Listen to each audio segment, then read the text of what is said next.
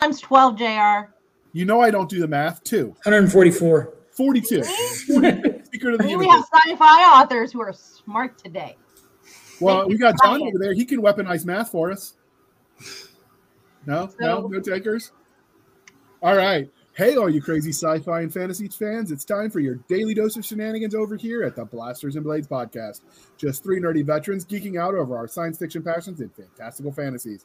A place where magic is king, the sky is the limit, and space is the place. So without further ado, we're going to jump into the topic. But first, I want you to know that we had proof of life from Nick Garber yesterday. He's just being worked like a dog by the government agency that shall not be named, which he works for. But we promise he's alive, and we're going to try to get some episodes with him in the near future. And if not, we'll blame Seska. Of course we blame Seska. I am guilty of something. Absolutely. So we're here to talk with some nominees for the 2021 Dragon Awards. So first, I'm going to tell you what the Dragon Award is, in case you didn't listen to the same episode last year. So the Dragon Awards. Notice different people. True. The Dragon Awards are a fan-voted award that recognizes outstanding achievement in science fiction and fantasy literature, comics, gaming, and filmed entertainment. They are given out annually at DragonCon in Atlanta, Georgia, and have been going strong since 2016. Yes, even during the pandemic, they gave them out virtually. The award process consists of 2 steps: a nomination step, which has just passed, where each work is nominated by voters, and then the nominations are tallied, and those that meet the cut are put into the finalist category. Congratulations, all of you. You made the cut. Woo! Thank you. And now you get to vote. But before we do that, let's tell you what the categories are. There are currently 15 categories available for voting. The best science fiction novel, best fantasy novel, including paranormal. They want you to know that. That's important. Best young adult or middle grade novel, best military science fiction or fantasy novel, best alternative history novel, best media tie-in novel, best horror novel, best comic book, best graphic novel. I say we make room for another category, put post-apoc back in, and combine comic and graphic novel, comic book, graphic. I agree. Same thing. I'm going to get the hate mail, but it's okay. I'm not in charge of it. Depends. Some people might love you. That's true. So I know certain people that were upset when they couldn't get nominated for post-apoc anymore. But we've got the best sci-fi and fantasy. Current news. Best sci-fi and fantasy TV series, best science fiction or fantasy movie, best science fiction or fantasy PC or console game, best science fiction or fantasy mobile game, best science fiction or fantasy board game, and finally, last but not least, best science fiction or fantasy mobile miniatures, collectible card or role-playing game. Wow, that's a mouthful. So with the finalists recently nominated, we've grabbed a group of the 2021 nominees. This is the first panel we'll do. We're going to try to do some others if we can organize it. Obviously, we can't book everybody. So, I was going to say alphabetical order, but I didn't order them. So why don't we let the guests introduce themselves? So who are you and what are you nominated for? Basically, it's you for Reader's Digest. Jonathan Brazee, you're first. My name is Jonathan Brazee. I'm a full-time writer. I'm a retired U.S. Marine Corps colonel, full-time writer now, living in Colorado Springs with my wife and 2.5-year-old twin girls. And they are adorable. I think so, too. I wasn't going to be the guy who's going to be always pulling out pictures or posting them on Facebook. That lasted about 5 minutes. Yeah. No. I'm nominated. I'm nominated with Sentence to War along with Jeff Cheney. For the best military science fiction or fantasy novel. All right. And next but not least, we have J.N. Cheney, who I'm told his mom calls Jeff. J.N. Cheney, Jeff, if you want. I'm also nominated along with Jonathan Brazee for the same book, Sentence to War. We have 4 of those out now in the series. Book 5 is coming out in a week and a half, so right before the awards. And so far, this series has been a phenomenal ride. You know, Jonathan has poured his heart and soul into it, and I'm really proud of the work that we've done and to be nominated. This is the first time for me. I think it's the second time for Jonathan. Number two. Yeah. What was that first nomination for? That was for integration. Oh, I thought it was weaponized math. That's what my joke was. Weaponized math was for the Nebula. Weaponized math and Fire Ant were for the Nebula. integration was for the 2018.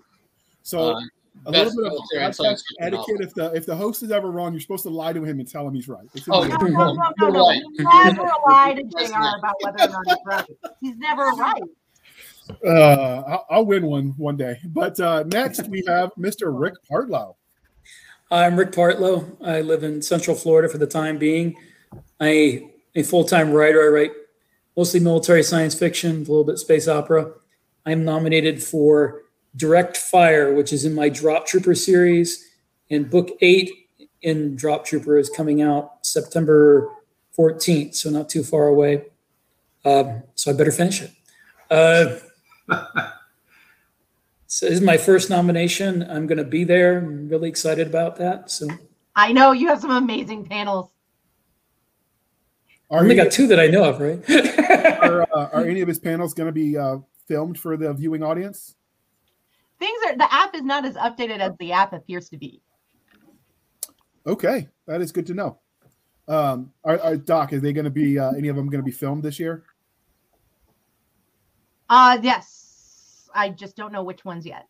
Okay, so Don't ask me. I'm not in charge of sci-fi. check out the Dragon Con Facebook presence. Check out their website. They'll talk about stuff, and maybe we'll get answers. So next and last but not least, we have Mr. Christopher Rocchio. Did I pronounce it right this time? You got it, man. Yeah, I'm Christopher Rocchio. I am also a full-time writer. I've been writing a series called Sun Eater for the last several years. And I was also, for 6 years, the junior editor at Baen Books. I quit that a couple months ago to write full-time. I am nominated also for Best Military Sci-Fi or Fantasy Novel for Demon in White, which is the 3rd in Sun Eater series number 2. Howling Dark also got nomination, so it's kind of a repeat thing, which is really cool. That's a big honor. You actually have the distinction of being the guest who's appeared on the podcast the most, Chris. Oh, do I really? Oh, wow. The fans wouldn't know that because they never aired, because Seska has crappy potato Wi-Fi. So we recorded one episode 9 times and it never aired. Not that I'm You got something in your eye there, Cisco? No, I'm just impressed that I could count to 9. So, but that makes you famous or infamous. I'm not sure which. I'll take it. That's almost better than the award. He has also, I've known him the longest of everybody here. Yeah, but did he get Hugh coffee when he was the junior editor? No. I didn't get anybody coffee. Now that I'm not working there, I can tell you that. I knew him when he was the Baen intern. Oh, okay. So we're dark. And when I handed him a drink and said, "Here, it looks like you need this." So this is the part where you prove your chops that you are, in fact, professional authors. So how were you informed of your nomination? Telegram, carrier pigeon, rock with a note tied around it, thrown through your window. John, how were you informed? I got an email, but for somehow I missed it. And it wasn't until and I thought, well, I guess we didn't make it. And then the actual announcement came out and it was like, oh, wow. And I looked back and there was the email. Check the spam filters, Jonathan. The thing is, it wasn't even in my junk mail. It was in my regular inbox. And somehow I have dragon blindness. Well, in your defense, you do have young kids, so you do get a pass until they're about 4. Okay. I'll use them. So we'll work for it. What about you, Jeff? He has twins, so that you might get extra time. We'll make it 5. You get till 5 now. Yeah. You were asking how I found out? Yeah. Well, Jonathan and I were waiting with anticipation. And I think Rick found out first. I think before we did. He got an email. And that's what prompted me. And I was like, did they send the emails out yet? And I had heard like mixed things from different people. People that I kind of figured would get it and ended up getting it. But I think I had an email, or no, I had a Facebook message. That's what it was. Somebody sent me a Facebook message through my page, my author page. Because I guess they didn't have my email. My site was having issues, so they had to send it to me direct. But that's how I found it. And then I told Jonathan about it, and then he went through his email list and found it. Okay, I expected something a little bit, more imaginative, but there's still time to save it. Rick, how did they tell you? They sent it on a note with a very, very small dragon, like the owls from Hogwarts, and it knocked on my window and told me. Probably a fire lizard, because the senior director of operations happens to be a huge Anne McCaffrey fan. You mean the science fiction series? They like fantasy novels? So do you mean the science fiction series, Fern? Yes, I mean the one involving genetic engineering. So if I didn't have the go forth and vote sign, because voting matters for this episode, I would definitely put on there, Pern is a fantasy novel, change my mind as a little scroll bar, but you left out the day. Genetic engineering. Science fiction. Dragons equals Science fantasy. fiction. Engineering. Lost. Doesn't Colony. Chris Fox have dragons in space? You hush. He Yeah. does. Yeah. See? Yes, he does.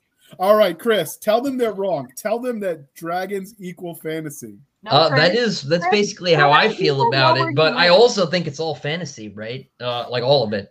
I'm pretty sure Vulcans are just imaginary too. So, Welcome to the 20 millimeter Spice Girls. cannons. oh, The 20 millimeter cannons, Chris, they're real. yeah, although that part might be real. Who knows? But as far as my email arrives by a cuneiform tablet, so I've actually had it for several thousand years, which You was said quite a more time surprise. to- I didn't know what I had. I thought it was You had more some- time to get the fans to vote for him. It's not fair. Yeah, it was, I cheated. It was there was time travel involved, but no, I mean I got the damn email, same as everybody else. My inbox, I is probably a bit less cluttered, so I found it okay.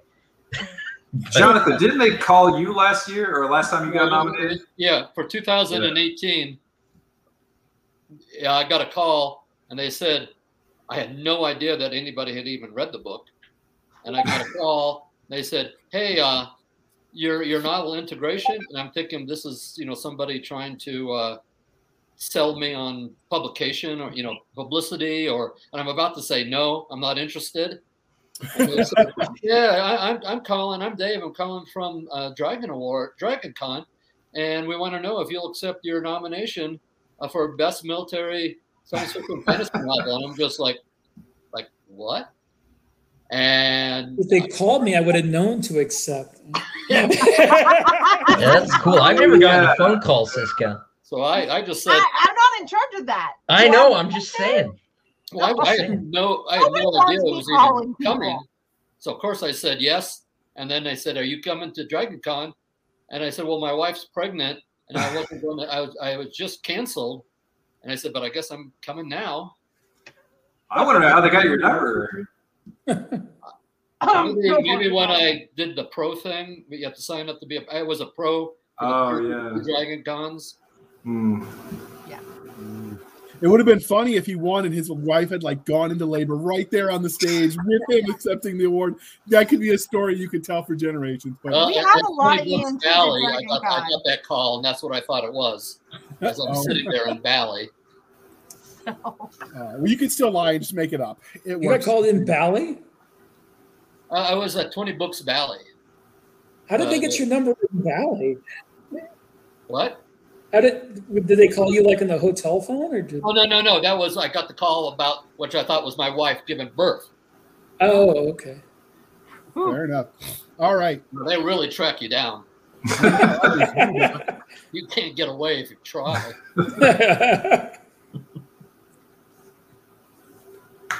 Okay, so what were your first reactions when you found out you got nominated this year?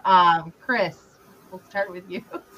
I was surprised. I wasn't expecting it at all, considering the book came out in the middle of last year's everything shut down. I wasn't sure that people had read it either. And it's always both years now. I've ended up in the category I think I belonged in. I ended up in military SF instead of just SF. So I was again surprised.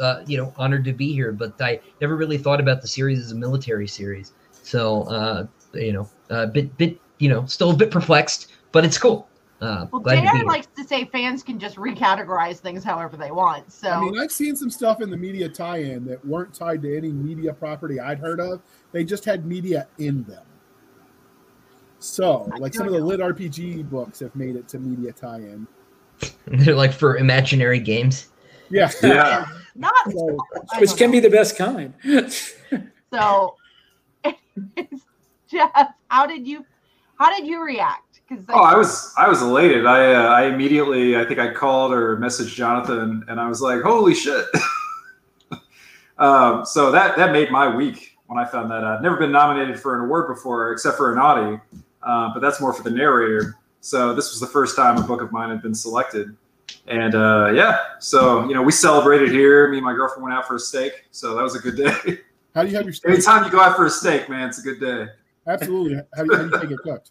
So, and Jonathan, you said that you kind of already answered with that. You went to go find your email, right? Yeah, well, I was sure that that we didn't make it. In fact, I told Jeff that. I said, well, they'd be informing people by now. We haven't been informed. I called someone else I thought that might have made it, and he didn't make it. He hadn't been informed. And I had just sort of said, well, it would have been nice, but I'd already been let down, so to speak, and was going on my way. And all of a sudden, Jeff contacts me, and I'm like, what?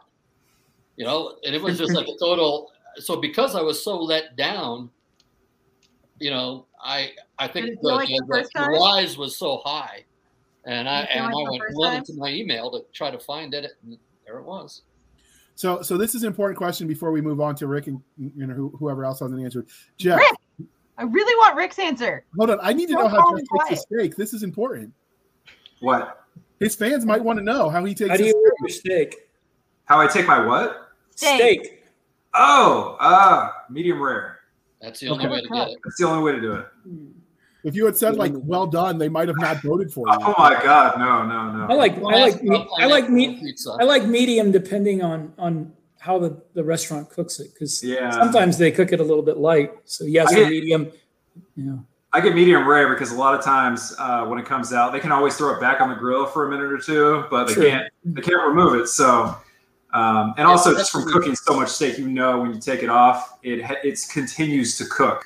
So if they're slow in the kitchen, it can cook a little longer than it should. That's true. Fair enough. So he likes his cow still mooing. Got it. Yeah. Hey, I like my cow still mooing. But Rick, your turn. What was the question again? How do you take your steak? How do you take your steak? When I found out, I was really happy. I wasn't shocked because I don't know. I've been trying to get my fans to vote for me. Because I've never been nominated for any award, and this was like an opportunity. But I was really psyched. This is the first award that I've been nominated for. And I have like 44 books published, so it's pretty cool. I'm really, and I was already planning on being at the Dragon Awards, so I was like, picked a good one to attend. Yeah, no. How long before your wife's like, all right, I've heard about it enough. We're not talking about this anymore. No, I haven't talked with her about it that much. She doesn't even read my books, so. Oh yeah, I know how that is. Mine doesn't either. What? She doesn't like science fiction. Mine doesn't. Yeah, that's a secret. That's the secret to a long-lasting relationship. Don't let her read your books. Find out how weird you are. Like it. You're really going to be broken. Maybe that is it. I don't know. I don't ask me for marital advice. You'll just end up divorced. All right. So, what does this nomination then mean to you as an author? You could be as sappy as you want. I don't care if ninjas sneak up on you and start cutting onions, but is it going to be a marketing thing, or is it just a nice little trophy to throw on your bookshelf? What do you think it's going to mean to you? And we'll start with you first this time, Rick. As an author, well, on a personal level, obviously, the nomination is a really great honor. It kind of means, on a writer level, not somebody trying to sell a book, but on a writer level, it means that you've managed to get enough people who care about your writing that they think about you when it's time for this kind of nomination, which is really, really touches me that there's that many people that care enough about it that when they bring up the Dragon Awards and they look at military science fiction, they put my name down. So that was really cool. As a on the marketing side of writing, I mean, being nominated always helps, maybe, well, not always, but it might make the difference when somebody's looking at two different books and this one's been nominated for some kind of an award. Somebody might look at it a second time. But yeah, it's just all around great. I'm really thrilled and honored to have been nominated. So have you gone forth and changed your book cover yet? 2021 Dragon Award nominee. I have not changed the ones that I control, but I have some books that I have published with from Anthem Press with Scott Bartlett, and he has changed those to say Dragon Award finalist down at the bottom. So nice. All right, so Chris, you get to be next. Well, I'm mostly going to steal Rick's answer. The cool thing about the Dragon Right is that it's voted on by just regular people, right? Just regular readers. It's not a board of judges or experts or anything like that. And I think I said the same thing last time I was on the show. And it's just cool, like Rick said, that there are enough people who care about what it is you do to put your name down, which is awesome. So. All right, Jeff. Yeah, I mean, I've been in this business now for 7 years, just writing full time, and I've been reading science fiction since I was 16. So late reader, huh? A late reader. Oh yeah, don't get me started on my younger education. We weren't. There's no required reading. My friend graduated high school without knowing where periods went. So very bad. Yeah. So I got into reading because of my mom, and then into sci-fi as I got older and got nerdier, as you tend to do. And my first book I got into was Ender's Game, which I now have like 3 signed copies of. So that's cool. And to see, like, when I first picked that book up, I picked it up because it said Nebula and Hugo winning book. And I was like, I don't know what these awards are, because I was still new to the genre. But I picked that book up for that reason in a bookstore. And ever since then, I've always kind of like wondered what that would be like to be nominated for, for an award. And over the years, I just kind of assumed, because I'm an independent writer, that those were a little more out of reach. But with the Dragon Awards, there's no committee. Like Chris said, there's no board that's deciding whether you're worthy enough. It's all fan-based. And I think to get nominated in that way is even more encouraging than the alternatives. To know that enough people believe in you and like your stuff enough to actually buy it and support you, and then to put your name down when they think of this category, it's phenomenal. To see my name next to Rick's and Jonathan's and Chris, there's no higher honor, I would say. And Walter John Williams, who's like one of my heroes. Yeah. I read Walter John Williams when I was back in the 80s when I was thinking about starting to write. He was one of the ones that inspired me to, and now I'm on the same list as him. Yeah. And you've earned your spot. I mean, you said you've written 40-something books. I've read your writing. We're planning to work together later this year, and you're an exceptional writer. And I know Jonathan is too, from working with him. So well earned, I'd say. All right. Thank you. Last but not least, Jonathan, what does this mean to you? I think this one, as I said, I've been up for the Nebula Award, and I was very happy about that, and I'm proud of that. But this is the Reader's Award. And this is not the industry. This is not who you know. This is not political. This is what the readers actually like.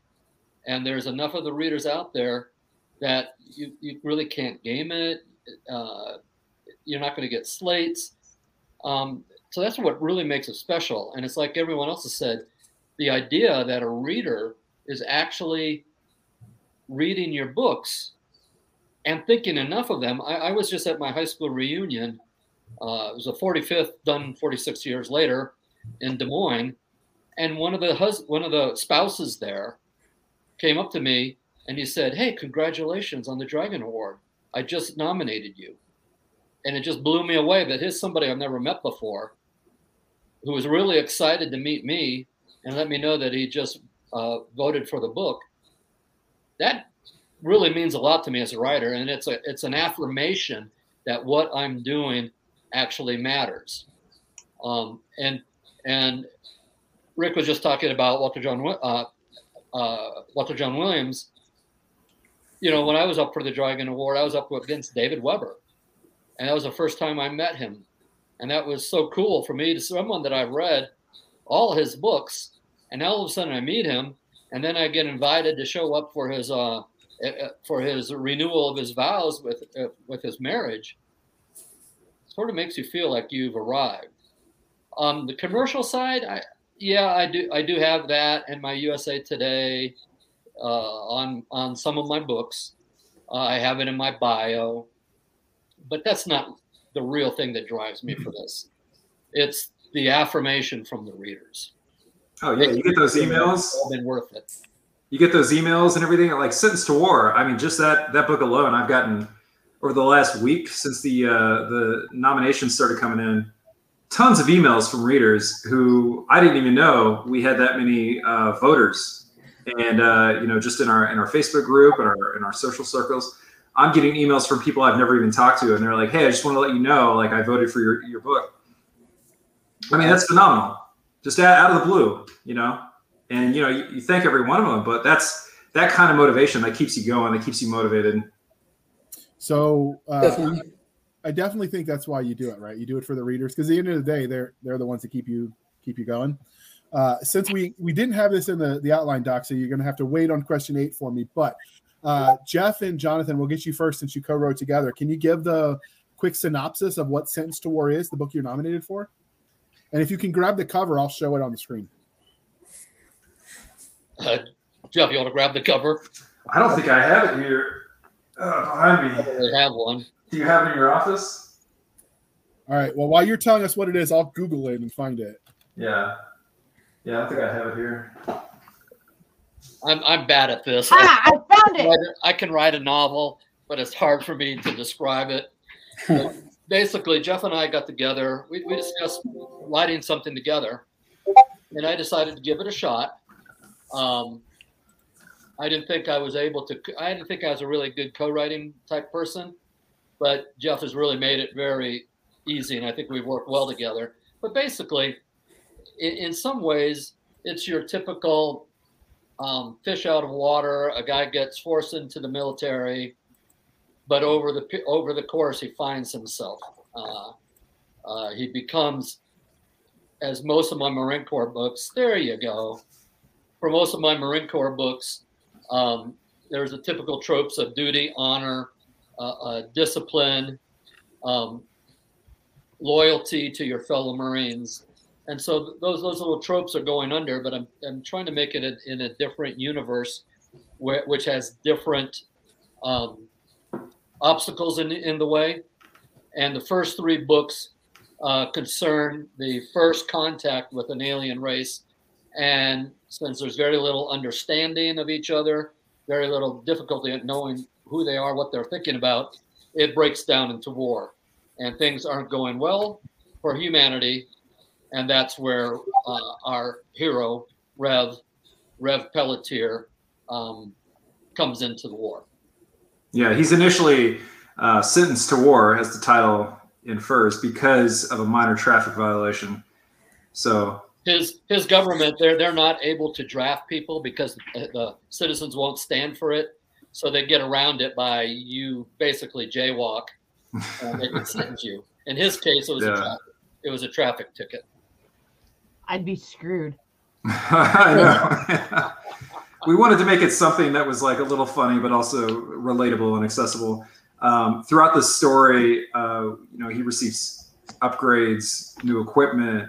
He grows as a person, but he also grows as a soldier, and that sort of progression. He grows as a Marine. Grows as a Marine. Very different. Sorry. Former Air Force. Yeah, you're lucky he didn't say airman. Oh yeah. Oh, definitely different. But yes, thank you, Jonathan. I forget sometimes Jonathan's a former colonel in the Marines, so I have to be very picky about how I word things. But yeah, no, we've had a lot of fun with this story, and it's definitely grown as we've gone forward. Like the world building has expanded significantly, and Jonathan was here. When was that? Like a month and a half ago? 2 months ago? Month and a half. He was here, And we had dinner and hung out at the house and just like went over future story arcs and how we could grow the universe naturally and expand out in a way that would be really engaging and fun for readers. So I think we've got a really good outline for the series, but just the next few books are going to be, I think, a lot of fun. We're getting a lot of good early feedback on book 5, so that's nice. Always a good thing. All right, Rick, what were you nominated for the title, and can you give us a synopsis? The title is Direct Fire, and it is the 4th book in the Drop Trooper series. And ironically enough, the Drop Trooper series is about a guy who is sentenced to war. He's an orphan who was raised in the ruins of what used to be Tijuana before a nuclear war. And as a child, he goes to Trans Angeles, this is a big mega city where Los Angeles used to be. And he's raised by a series of foster homes until he becomes tired of being abused and goes out in the street and becomes a street criminal. And eventually he's arrested and given the choice of going into punitive hibernation or joining the Marine Corps because there's a war on and they need people.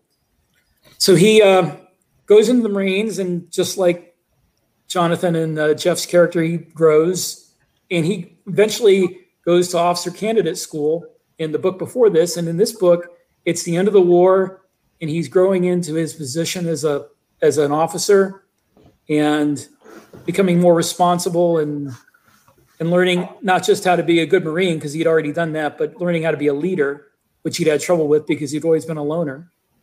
And this book is the culmination of that during the end part of the war against the Tawnee, which is basically a alien race of religious fanatics. Okay, those sound like pleasant people. So, all right, I apologize that the go ahead. I'm just giggling because I'm familiar also with Chris's, and there seems to be a theme in our books tonight. So I do want to know, who else had punitive hibernation? Demolition Man, and we saw how that ended up. So, well, in my universe, the punitive hibernation, the reason he didn't go for that is because nobody's ever come out of it, and they're all pretty much sure that the judges are just going to forget to unfreeze them and just leave them in there. Oh, I thought maybe he just didn't want to learn to knit. I love knitting. All right. Last but most feminine thing I do. You threatened to stab me with those needles. I don't exactly know how feminine that is, but we'll move on. It's not my fault that you're annoying. All right. Chris, let's talk about your book. So what are you known for? What are you known for? Demon in White is the 3rd book in my Sun Eater series, which is sort of a space opera, kind of in the tradition of Dune. And being book 3, it is a continuing story of Hadrian. Hadrian is a sort of a knight at this point. He is a nobleman. He ran away from home. He didn't want to be a priest. He wanted to be sort of a scientist and try to bring peace between humanity and these aliens, the Cielson, who have been threatening the Empire for hundreds of years. By book 3, he's been somewhat disabused of the notion that peace is possible. And while he was not sentenced to war, he is quite stuck in the middle of one. And in addition to trying to deal with these sort of nomadic kind of space, Huns, he is also... sorry, I was a classics guy, so Roman history analogies. But anyway, so in addition to that, he's also got to solve this mystery about this ancient extinct, species of aliens that he seems to have some sort of weird connection to. And he just keeps getting in deeper and deeper trouble as not only does he have to deal with all of these things, but also the Empire is starting to be less enchanted of him as he is building more and more of a reputation for himself. So he's got knives at his back as well as in front. So fun fact, all of these books, we've discussed the first book in the series on this podcast. So if you go back through our catalog, you can find them all and listen to them talk for an hour about their book if you want to do that before we vote. But all right. So, Doc, next question is yours now that I've interrupted you. Okay, and they all got in trouble with the law at some point in their books, which is the other reason why I was giggling. Beats all you ever saw. I'm not a grown-up. There you go. So obviously you guys are what? I said I was telling you what the question number was, but you got it, so I shut myself up. Yes, good boy. As all authors as authors, we're all readers as well. I'm really just a reader. What do you think the award means from a fan-centric point of view and as readers? Let's see. I have the screen that has the little award, what it looks like. So that's yes. Let's go ahead and I can't remember where we ended with Chris, so let's start with Chris. Oh, works for me.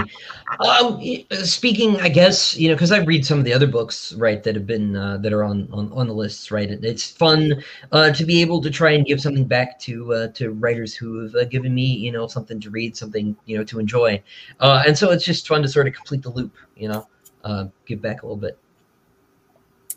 Good answer. Very altruistic. I approve. And well, thanks. Rick, you look so serious. What's your answer? I'm just wondering if I misunderstood the question.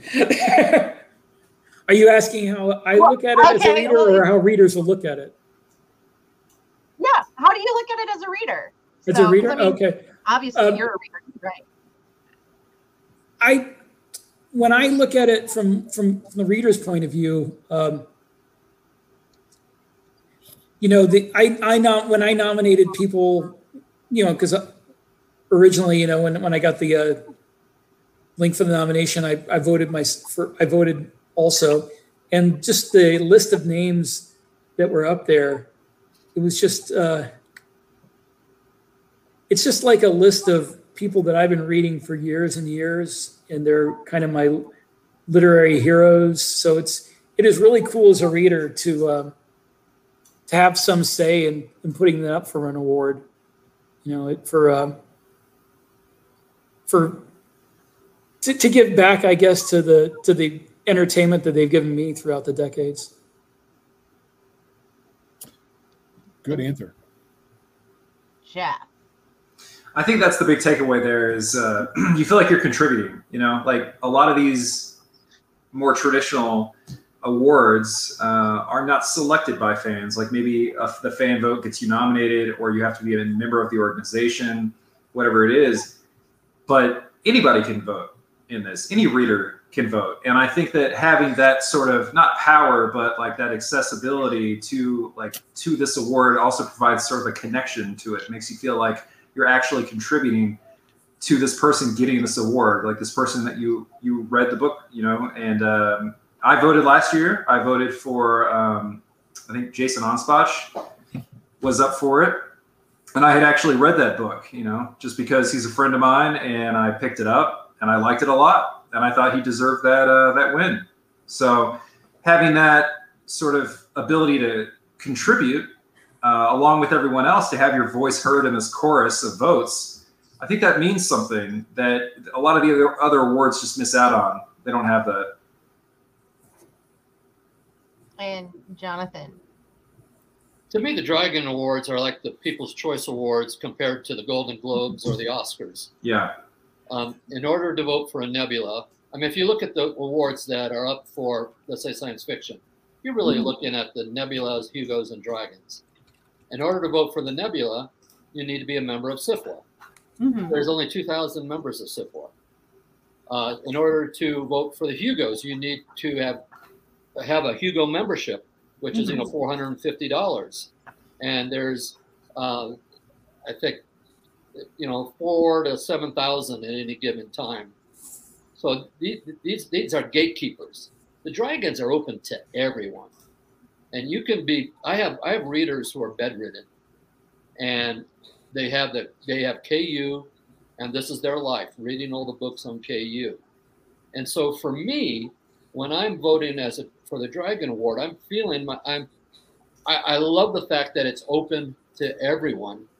And then when I vote, I'm sitting there, biting my fingernails, hoping that the ones that I voted for, maybe they're going to win. And when they do win, they don't always, but when they do win, I feel like, hey, that's my award too. I help that happen. And not take anything away against the Nebulas and the Hugos. But this is a different creature. No, it's meant to be a different, and our goal is, I say our because if you're new to listening, I run fantasy literature at DragonCon, so I'm a little invested emotionally in anything dragon related, right? But that's what the goal is, though, is for the Dragon's always for fans by fans, and we love the Hugos, we love the Nebulas, but it is a different goal. It is a different goal, and that's what makes it special. And it's one of the things that's really I've loved is there are as many indie authors probably who've gotten awards as traditional publishers, or at least nominations and finalists made it to the finalists, where you don't always see as many indies do as well. And indies are a huge part of the reading. I know. So in fact, I think Chris is the only one who's traditionally published tonight. Well, you have probably one, Jonathan, but his is the only book that's traditionally published tonight. Yeah, Chris, you have I'm a a few hybrid, indie but books. I have never. All my nominations have been for indie books. Okay. Sorry, what was that, Jeff? I said, don't you have a few indie published books as well? Yeah, I've got a couple. Yeah. But I've got 5 anthologies with Bane, and now my 4th trad book's coming out with Daw, and then I've got 2 that I did independently. So, but yeah, I mean, I think it's Gotta mix helped it up. indie authors definitely get ground. Just as an observation over the years since we started in 2016. So, as someone who is not a finalist and hasn't been, I'll answer as just a reader, and I will say it is nice in a way to be able to influence. I grew up in the age where Fox has canceled all the good things that I liked. Yeah. So I know exactly how dangerous it is if you don't make your opinions known. Like, I like this series. If they don't finish it on whatever that series is, I'm going to be really upset. So this is a way, at least in the various things you can vote on, where you can tell them, we really like this. Please keep doing this thing. Right? And sometimes, that thing might not be the most lucrative, but if they know the fans are digging it through the award, then potentially that keeps a project that might have otherwise been shelved going. So if for no other reason that, it's a way to thwart the Fox News, Fox Entertainments of the world, from canceling your favorite thing. Firefly. Sorry. Terra Nova. Terra Nova too. That is more recent than Firefly. Yes, that one had dinosaurs too. I've got more of a grudge against Sci-Fi for canceling Dark Matter. Can they or not continuing more Stargate. Yeah. They are, though. Stargate might be coming back. They're rebooting it. That's what I've heard. Yeah. I've heard that I a don't lot, want them to and reboot it. nothing's I want them come to of it. continue it. Oh, no, they were talking to Jonathan Shanks. Oh, were they? Oh, that'd Yeah. be amazing. Yeah, So- give me that, please. All right. It might not happen, but It Yeah. probably won't because I want it to. So, Dragon Awards. So, how do you think this award will change how we interact with science fiction? Do you think it's going to change the sorts of stories that we consume, or as authors, the kinds of stories we write?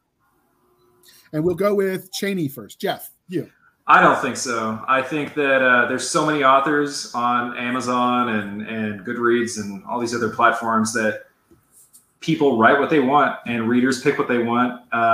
The awards, who gets what, it's probably not going to affect anything like overall. It's not dictating what I'm writing. I'm writing for the readers first and foremost and what they want and the market and also personally, like what I like. Clearly, they want criminals who go to war. Clearly, Yes, exactly. at least 2021. That's what they We're want. getting the felon vote, Yeah. except all of us are.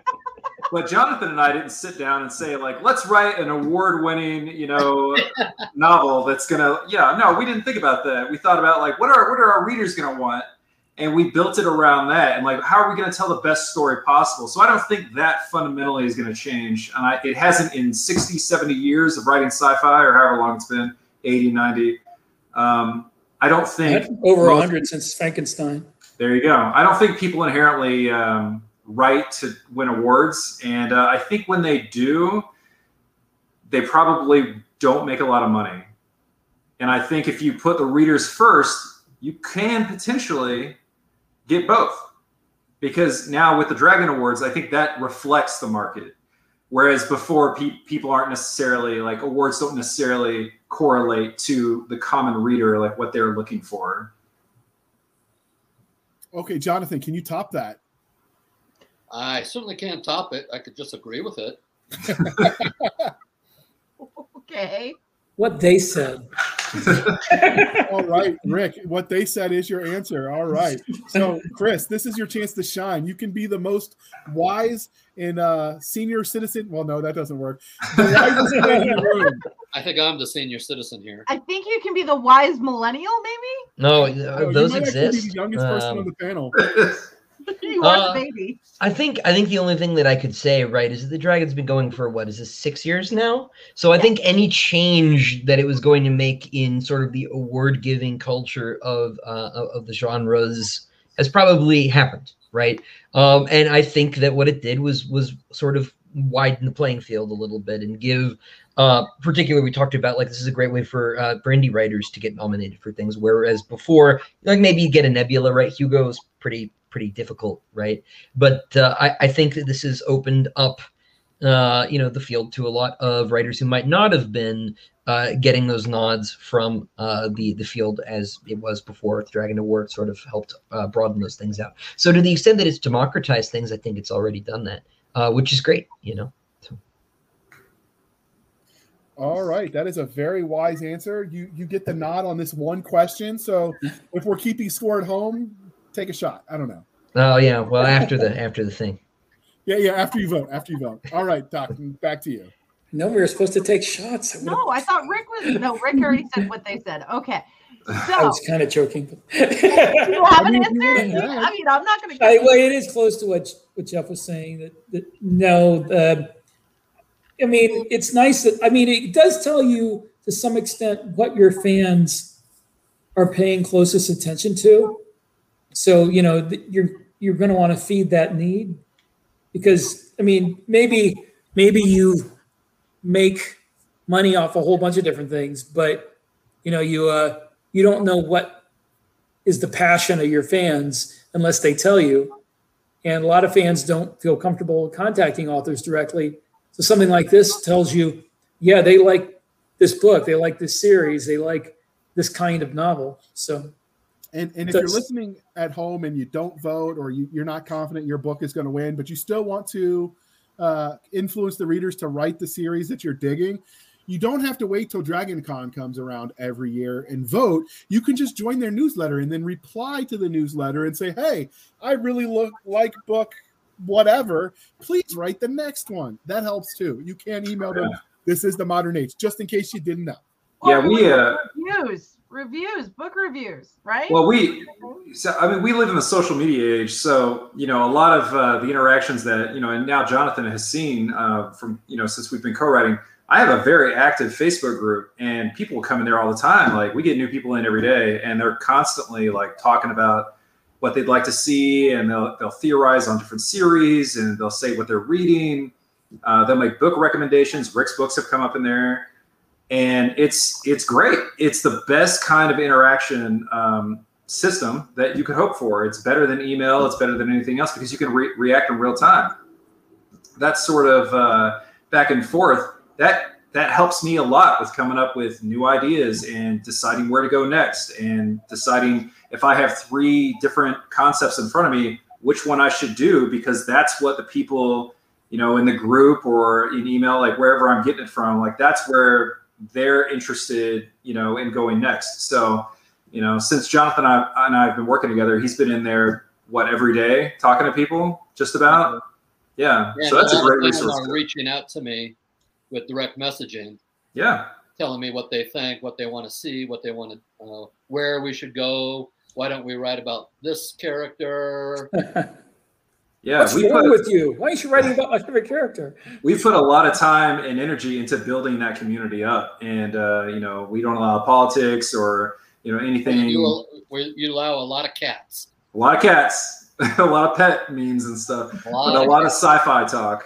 And it's great. A lot of people only come onto social media to be in that, in that group and talk about stuff. So I recommend, if you're a reader and you want to talk to authors directly, reach out on social media, have a conversation. It's funny. I get messages from people who are like in Hungary or in Australia, and Poland. People telling me they read my books. It's really cool. Just knowing they have that far of a reach. Yeah, it is. I had a someone asked me, why don't I put a cook in one of my books? Because he had been a cook in the British Army. And I did. And I named it after him, and the character actually lived through me. He made it through quite a few books as an important character.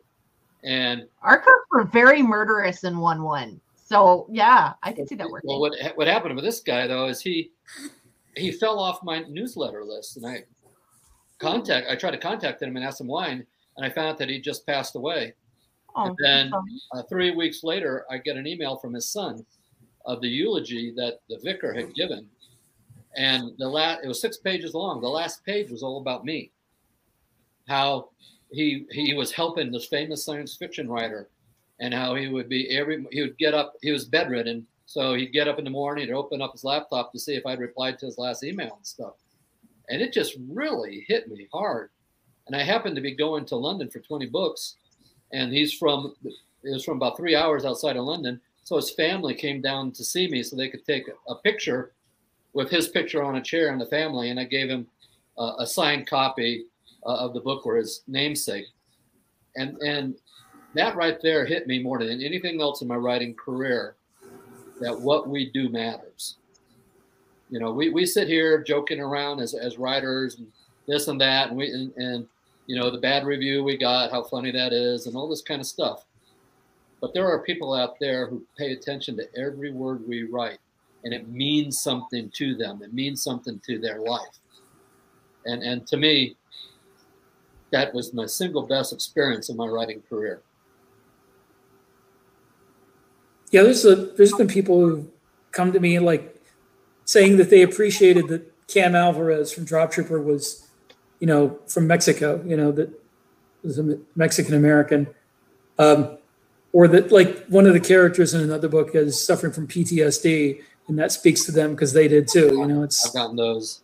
Yeah, it can be surprising, like, that when you write these characters, you don't even think about it. Like I wrote about an albino child in Renegade Star, this little girl who had white hair and everything, and she was referred to as albino. And I get an email from like the head of some organization that specialized in that, you know, just albino kids. And he had 2 children, one of which was albino and one was blind. And we had 2 characters in the books, and one was blind and one was albino. And he's like, not the blind one, reads the books to the one who can't. And they really relate to these characters that you created. And I was like blown away. That was the first time anyone had ever reached out to me about that stuff. And now I've gotten, just countless messages from people and about how they see themselves in these characters. And it is very humbling when you read those things. I had a run-in of sorts kind of like that this summer with one of your books, the Messenger series. Yeah. There was a kid in a special needs camp with the same name as Dash's name. Oh, and okay. He doesn't like his name. Yeah. And I went, no, it's really cool. Now it's cool. And so his mom went and got the books. Oh my God. And he really likes his name much better now. That is so cool. Thank you for telling me that. I'm going to go tell Terry right after this. That is so awesome. So I told Terry as it was happening because I was on the phone with them right now. Oh, okay. You'd think you know from The Incredibles that's cool. Yeah. That's amazing. Thank you for telling me that. Dash is the character's nickname. So it's really Noonan is the name of the character. So his mom's really into science, and she goes, maybe it was too hard a name for a kid. Too much to carry. Oh, Chris, that's amazing. Chris, what were you going to say? I wasn't. I was just listening. Oh, okay. Yeah. No. Sometimes you have that face that says you're going to say something. Oh, no. I was misleading. It's very intense. or he got chili for dinner. Whatever. All right. So, we've talked about a little bit, and you mentioned this in your last, well, not your last, but one of your answers, Chris, that if the change was going to happen to the writing side of things, it would have already. So let's talk about the categories themselves. Do you think we're going to see an expansion of the categories? And if so, what do you think those might be? For instance, I could see them adding something for best cover art, because I think the quality of indie cover art alone has grown dramatically since early 2011 range to now. I've seen better quality even from trad pub covers. It's just one example. So do you see an expansion of categories, and if so, which one? We'll go with you, Chris, first, since I mentioned your name. I would like to see something for shorter fiction. Maybe that's novellas, or maybe that's short stories. Just because, especially the short story was such an important, sort of medium for sci-fi for so long, that not having a spot for it seems weird to me. And we, maybe that'll help make them a little bit more like what they used to be again, too, in terms of the role they played in helping to build, careers for new writers and things like that. And also just as an art form in and of themselves. So I'd like to see that. I'm pretty passionate about short content as well. We have a whole series where we just interview people about their short stories, short interviews on short stories, because I just that's where I started reading sci-fi was the shorts content. So that was a very good answer, and you get bonus points. Drink another shot, people, if you're still sober and have a liver. Rick, what about you? I'm not familiar with the inner workings of the Dragons. Siska probably be more likely to know than me. I mean, if you ask me if I'd like them to, yeah, I would like a short story category as well. Probably one for each for science fiction and fantasy. I wouldn't mind seeing military science fiction decoupled from fantasy. It just seems like an odd combination. Well, it's military fantasy and military science fiction. I know. I'd like to see. I'd like to see those split apart, because they're really kind of different in a lot of ways. Okay. Post-apocalyptic should definitely come back. Whoever got rid of it, slap them. It was Doc. She got rid of it. Post-apoc is still a very, very popular category. Oh yeah, The fans, they love it. I don't see why it's not there anymore. Okay. What about you? What do you think, Jonathan?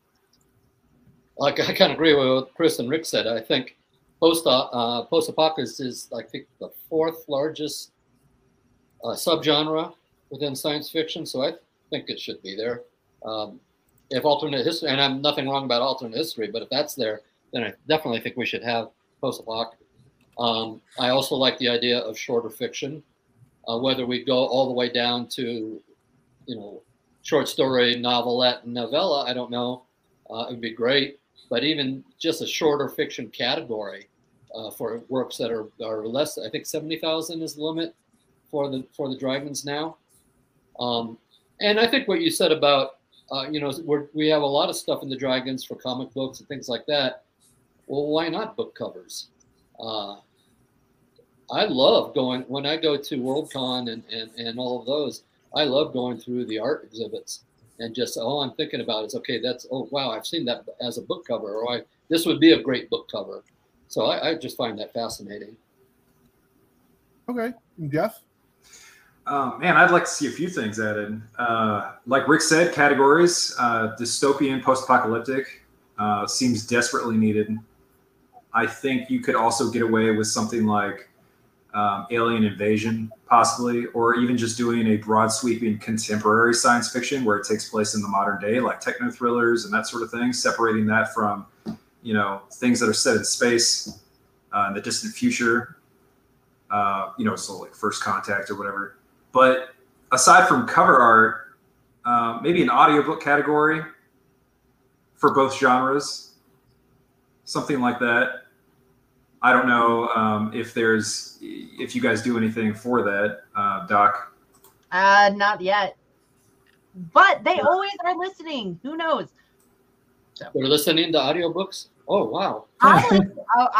It's disturbed. When even the Audible exec looks at you and goes, "That's a lot of books. Are you sure?"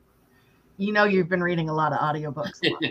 Yeah, I also wouldn't mind seeing like humor or like just a few more subcategories, because alternate history it seems much more niche than like military sci-fi, but those are the two subcategories right now. So maybe like a few more to like flatten that out might help a little bit. Like cyberpunk, as an example, that's picked up steam recently. I'm not sure if cyberpunk isn't more like just like a part of different genres now instead of its own genre. I think you have cyberpunk elements for for sure. In our last Reaper series, for example, there's cyberpunk elements to it, but then there's just flat out like Cyberpunk 2077. I mean, that's very much its own thing. So I don't know how big that genre is, but I'd like to see more of that because that brings more attention to those specific genres, and that would put eyes on certain books that may not otherwise get noticed. I have been telling them for years I want an anthology category. That would be cool too. Yeah. Good idea. So, because I think it's going to be much easier to get a significant attraction for an entire anthology than a specific one. And anthologies are huge. There's at least 3 or 4 anthologies, it seems, coming out every couple months that I'm like, okay, I need this one and I need that one. And then thank you for this one. There's a lot of big names in the anthologies nowadays, too. Yeah. I blame Chris. The other one I'm surprised they don't. Yeah, we blame Chris for that. That they don't have would be maybe like fantasy and sci-fi romance, because that is a distinct genre of the romance subset that would fit in with dragons, and they've got a large audience. Really, really large audience. Oh yeah. Although how do you a lot. PG and The family second biggest subgenre in science fiction is romance. I just don't know how you keep that family friendly. So Well, it's You put it at 10 o'clock at night. I went to the RWA convention, and I didn't know there were that many categories in romance. There are a lot. But then there are a lot of readers too. Is there an urban fantasy category anywhere in the Dragon Awards, or is urban that would be included in the paranormal? Okay. Which is part of there's an urban fantasy track. The director's super sweet and nice. Mm. She's like your favorite librarian ever. Yeah, I think more fantasy categories would be cool too. I always am game for that. Yeah. I'm biased. He's addicted. You would think as the fantasy literature track director, she would know that Pern and Dragons was fantasy. You would think that as a person who doesn't understand science, you'd stop trying to decide what is and isn't science. She pulls her "I trump you because I'm an actual scientist" card out. Okay. Question 12 is you, Doc. So what do you think you'll do if you win and make the final? Why do you try and make me read questions you write? What do you think you'll do if you actually win? Chris, you've been so silent. You get to go first. That's what happens. I used to teach. Be surprised, I guess. I expect to be beaten, if not by one of you guys, by Larry Correia, certainly. So, Larry Correia. I'm expecting Larry to steamroll me, so I will be flabbergasted if I win. But then I will flex on Larry when I see him in Salt Lake. So he's my favorite midget. Who, me or no, Larry? Is he short? No, Larry's like 6'4". Oh, okay. Taller than that. Larry's average sized in my family. I called him that to his face when I met him, though. I told him he was my favorite midget. He just patted me on the head. He said, "Oh, you little people." That sounds like Larry.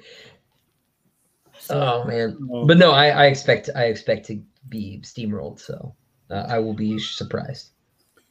So if you're a fan of his, go out and vote for him. So he's surprised. This is in your hands. The power, it's yours. Well, the good part, Chris, is that you'll never know how much he got beaten by. They don't share that, do they? So. It was by one vote. No, we don't. Yeah, it might have been by one vote. Larry's like 1,000 and you're 999. You don't. That's what I'll tell myself. That's the cope. As I go catch up for all the shots I've not. Almost did it. Yeah. You were this close. So sad. Who gets to answer next, Doc? Jonathan does. I will jump up and down, scream and shout, run around, bump into people, grab Jeff, give him a big old kiss right in front. We did it. See, this is how you have the sharp classes restarting. Okay, I think Jeff will be happy enough. He'll consent. Oh, definitely. Yeah. So will you go wild and crazy and do a medium rare or like super rare steak this time? Oh no, yeah, no. We'd definitely go out and celebrate. I'd buy Jonathan a beer, Probably a steak too. And yeah, no, I mean, I can't even imagine it. Like the honor of winning that, that would be career defining. So I think I would be humbled that entire night and probably just in awe. So Rick, how about you? Well, my first thought would be that they made a mistake in counting. Me too. Yeah. I know Larry's fan base is just like huge, and when he tells people to buy somebody's book, that person makes like tens of thousands of dollars in a week. So I'm pretty sure that they've got that sewn up. But if by some miracle I won, I would probably just like sit there stunned, and then that night I would buy a lobster, just splurge, get the most expensive meal I could. Oh, I think whoever wins has to buy the other guys a drink. Yeah. I will definitely do that for those of you that are there. All right. So this is the most important question of the evening. All right. So in your head, all right, you've won the award. Where will you display it? Jeff, you get to go first this time. Right there. Oh, the bookshelf behind you. That's where I put all my trophies, man. I got my little Foxy Stardust bobblehead right here from the Kickstarter. All my books and everything. So yeah, probably right there. Okay. All right. Jonathan? Those are, if you could see it, not really well. Those are my Nebula certificates. I would put a little shelf right there, and that's where it would go, right in the middle. You would have to make sure to baby-proof it, just to be safe. It has to be up high enough, but I've got my science fiction trading card, my Jonathan Brazy trading card. That one will come down, and the award would take the place of honor right in the middle. Outstanding. All right, Rick, where are you going to put it? Probably for right now, I'd put it on. We have like a trophy shelf where we have like the kids' trophies from high school and from soccer and swimming, and mine from when I used to compete in, triathlons and races and stuff. But probably put it there for now. But we're about to move, so in the new house, I will put a shelf on the wall. Actually, a couple of shelves for my books, and I'd have the trophy in the middle. Oh man, you have a trophy like shelf for your whole family? Yeah. I got to get me one of those so I can put nothing on it. Rich, you had your moment to shine. I love you, but my trophy is going, and yours are just somewhere. Sorry, son. T-ball goes. All right, Chris. I understand you just built an entire third floor on your house just to put your office. So you're going to fourth just for the trophy? Yeah, maybe. Yeah, it'll go on the roof. No, it's not done yet, so it's gonna live in here until I can finally move everything upstairs. But we'll see, and then we'll see about putting it on the roof. Yeah. So. Searchlight or spotlights, so all the neighbors can see. Yeah, exactly. And everyone else, what the hell is that? What's a dragon award? But you're getting you're getting a new story built on it anyway. Just build like a giant version of it for the roof. Well, he's got pictures on his Instagram, so if you follow the story's already pretty much added, so he would have to actually add another one for his trophy. But yeah, that's a good thing. Make your roof look like the Dragon Award. Yeah, exactly. It'll go on top of the chimney. It could be like the never-ending story. The house is on fire. Well, could you get one of those inflatable little guys over there that just make you the Dragon Award? Got the fan blowing at your, right at your driveway. I can hear the HOA complaining already. All right. Well, then on that note, we're going to ask each of you, and you're going to tell us how we can find you. And as usual, dear listener, the links will be in the show notes, so check them out. We're going to start with you, Rick. Where can listeners find you? I have rickpartlow.com as my website. You can find me on Facebook at facebook.com/Duty Honor Planet. Rick Partlow 66 on Twitter, which honestly, I rarely use it for anything. So pretty much Facebook is the best place to find me, or go on Amazon, look for my Amazon author page. I'm pretty much the only Rick Partlow on there. All right, Jonathan, how can the listeners find you? My website is jonathanbrazy.com. My Facebook is Jonathan Brazy. My other Facebook is Jonathan Brazy Author. There's a little theme going here. My Twitter is Jonathan Brazy, and that's enough. You can find me with those, and I will answer back. Okay, Jeff. jayandchaney.com. If you want to jump into the group and have a conversation, you can search for Jay and Cheney's Renegade Readers on Facebook. And I'm in there every day, and I respond to every post. So, yeah, that's pretty much it. Lots of shenanigans happening there. I'm in that group. Oh, dear God. Half of this panel's in that group. Yeah. All right, Chris, how can listeners find you? So my website's solanempire.com, SOLLAN empire.com. But the best place these days actually is my YouTube channel, which is youtube.com/suneaterbooks. All right. That's a unique naming structure. It might have been simpler if you just used your name, but with a last name like yours, maybe Sun Eater's easier. I don't know. Yes, it is. Well, everyone misses the U. So Every time I hear your name, I think about Pulp Fiction and the guy named Tony Rocky Horror. I think, yeah. that's a new one. It reminded me of Ralph Macchio. Yeah, I mean, they're pretty similar structurally Italian names. So I still don't know what it means. My grandfather couldn't tell me. Huh. So, All right. And yeah. What was that? Your grandfather needs to go back to school to learn what his name means, apparently. Or you can just ignore him. It was the last of our family who spoke Italian, so. Yeah, that would help. Yeah. So, all right. Well, you can find us, dear listener, on our website at anchor.fm/blasters tech and tech blades, anchor.fm/blasters-and-blades. You can find us on Twitter at twitter.com/SF_fantasy_show, Sierra Foxtrot _fantasy_show. You can email us at blastersandbladespodcast@gmail.com, blastersandbladespodcast@gmail.com. I promise we do answer it. So far, we've only gotten one letter from you listeners, and it was hate mail. So while I do approve, no, seriously, somebody told me I should get rid of Elvis because it's unprofessional that he made noise. But it's okay. Elvis is staying. You can join us on Facebook on our Facebook group, facebook.com/groups/Blasters and Blades podcast, facebook.com/groups/Blasters and Blades podcast. You can support the show at www.buymeacoffee.com/author J.R. Hanley, where you can make a one-time donation. Be sure to put in the comment section that it's for the podcast. I promise I will keep my co-host Nick Garber and Doc Seska duly intoxicated. They will drink until their liver surrenders. Never quit. Never surrender. Or you can support us on a monthly basis over at anchor.fm/blasters-and-blades, where you can do it for as little as 99 cents a month or as much as your heart desires. Helps keeps the light on and keeps my hosts intoxicated because they like me better when they're drunk. Imagine that. Yeah. All right, Doc, bring it home. Thank you for spending some of your precious time with us. Before we go, don't forget to go vote. Voting closes the Saturday of DragonCon, also known as September 4th at midnight, because the award is given out on the 5th. So keep track.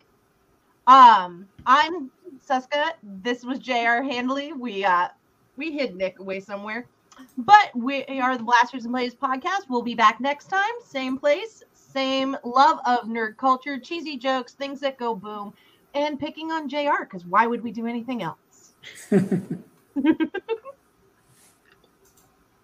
pineapple does not belong on pizza. This is how we. Yes, it does. Yes, it does. No, it doesn't. And Yes, it bacon. does. Oh, we got the Italian hands. We win. Yeah.